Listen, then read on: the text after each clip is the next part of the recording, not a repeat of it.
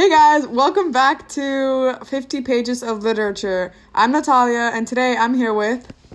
Thea! Julia! Today's podcast episode is called Sink or Sail because we're talking about... B. Diddy! Woo!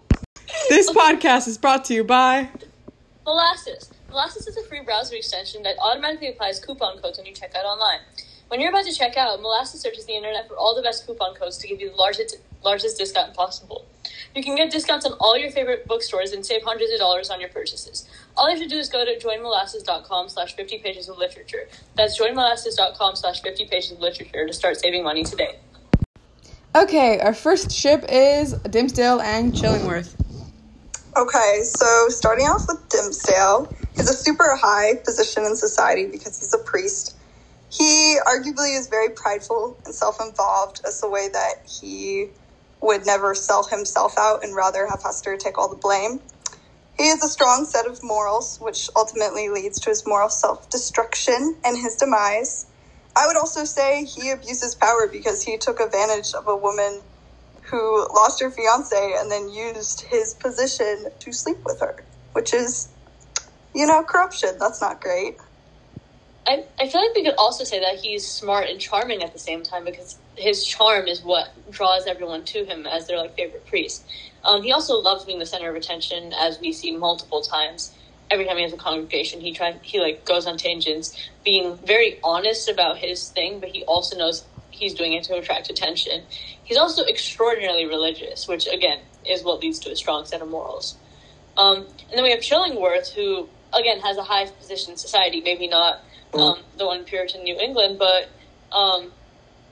he has a high position in society as a doctor, and he's also an extremely prideful person. He has a strong sense of justice and morals, as you see when he gets really mad at Hester for sleeping with another man after he was gone for 4,000 years, and then he goes out to hunt Dimmesdale because he feels that he needs justice, and he said that he's gonna torture whoever Hester slept with because justice.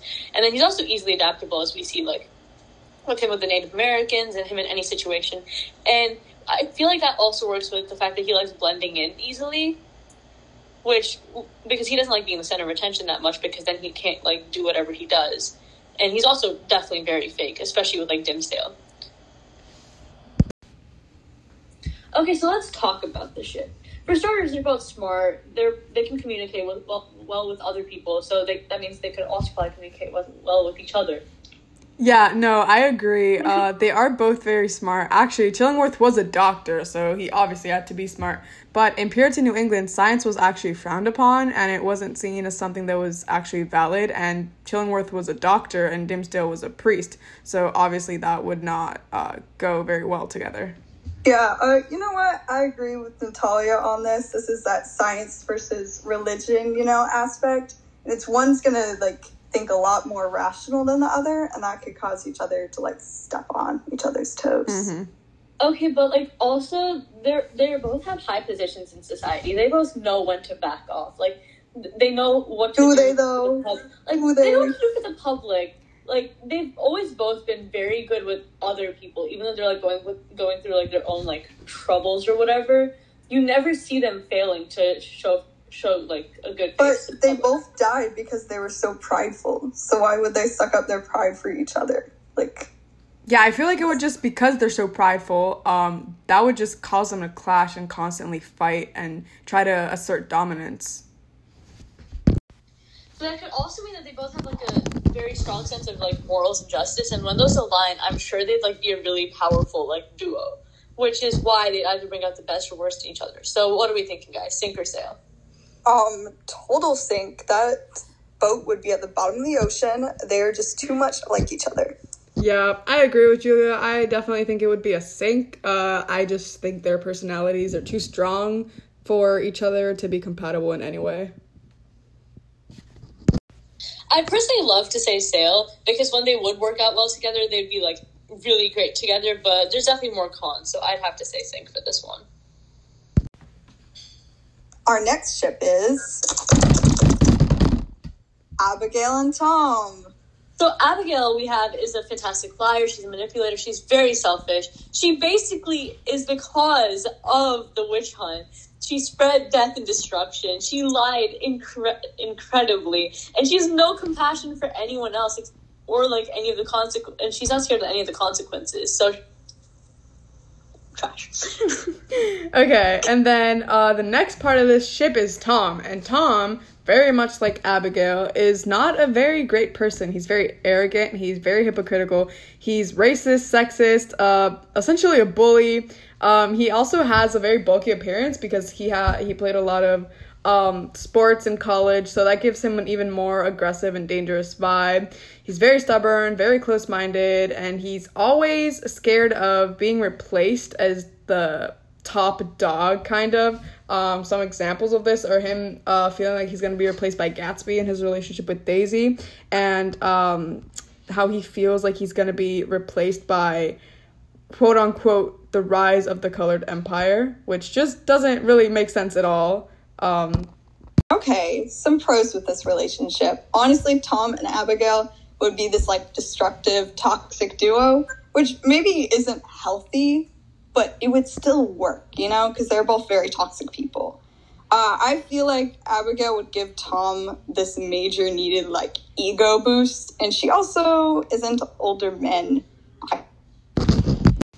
So, well, Julia, you're kind of right about the toxic duo, but at the same time, like, that also means that when they do end up, like, splitting, it's gonna be the most destructive end you've ever seen. So it's kind of not great. I agree, especially because they have such strong personalities, both of them.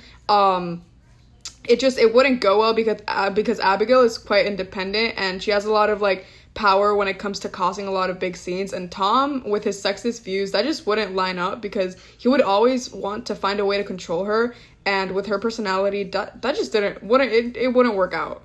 No, but think about it. They're toxic, so they're gonna just keep coming back to each other. I feel like they're equal, like, obsessive with that. And also, he was married to Daisy, so, like, and that is a very loveless marriage, so I don't feel like he values love or respect in a relationship, so that could potentially work. But the other problem is, like, just how John Proctor was stayed relatively more loyal to his wife than he did to Abigail. If Tom does even close, like, similarly, anything similar to that, it's gonna end in the worst way possible, because, like, Abigail is gonna, like, start gaslighting everyone around her, because the minute, like, the man wrongs her, she goes crazy. Exactly, and I think she actually does value a little bit of love in their relationship, because if she wouldn't have been jealous, if she wouldn't have wanted love, she wouldn't have been jealous of the way John Proctor would always value his wife a bit more, and that just proves that she's going to want a lot more than Tom, and it wouldn't line up, their preferences and their values and stuff. Maybe they're more of a fling than, like, short term. I kind of agree with you. Okay, all right. So what do we think, guys? Sink or sail? I definitely am going to go with sink for this one. I feel like on one hand it'd be a really good toxic duo while they lasted, but when it ended, it'd be such a train wreck. I definitely agree. It's definitely going to be a sink for me. They're way too strong for each other. It would not end up well.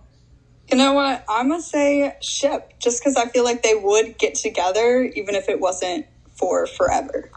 Okay. Okay, now time for a quick ad break. This ad is brought to you by Grammarly. Writing is not that easy. Ask any of the wonderful novelists we've mentioned today, but with Grammarly, you've never had to break your writing flow or fix errors with its quick autocorrections. Grammarly can not only fix grammar mistakes, but also help make sentences more concise and improve your writing. Use Grammarly to make sure your writing is more logical and less wordy and save time in editing. If Hawthorne had Grammarly, maybe the Scarlet Letter would be more concise and we could see Hawthorne's mindset rather than just implications. Okay, our third and final ship is Hester and Beneatha. Okay, Hester has gone through a lot of religious abuse. She arguably was taken advantage of by another priest.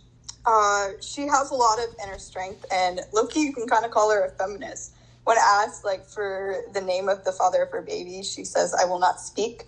She fights for her family and ownership of her baby as well, and she grows and finds her identity, which is first marked by the Scarlet A. Beneatha is also a pretty independent feminist. She dreams of being a doctor, and she has a lot of high dreams for herself. She's thought of other things aside from being a doctor that are also pretty difficult for a woman in her time to attain, and she also struggles a bit with her identity as a well-educated Black woman because she finds herself surrounded with non-educated individuals who try to undermine her efforts. So guys, what do we think? Is it a sink or is it a sail? Okay, so I personally would say I think it's a sink. Like, marriage is not at the top of either of their lists. They're, like, both more into, like, finding themselves. And, like, what if they just, like, feel less committed, like, over time? Because, yeah, it's going to be difficult for them. And also, Beneatha can be quite opinionated, which might clash with Hester. And also, religion can be a really sore subject because Beneatha is all about, like, finding her own way. She's not really all about God right now.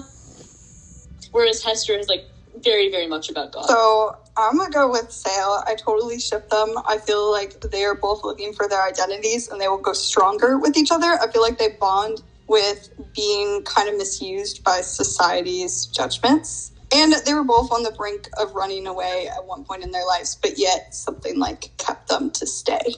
Yeah, I agree with Julia. I definitely think it's a sale because they have a lot of ideals that line up with each other, and while they're both independent, or they're both at least feminists, I think that could help them because they could have a common thing to strive for, and because they have such powerful views together, it would just work well. Okay, guys, thanks for tuning in. So join us next time when we all are cramming in our 1 a.m. essays. Yeah, bye!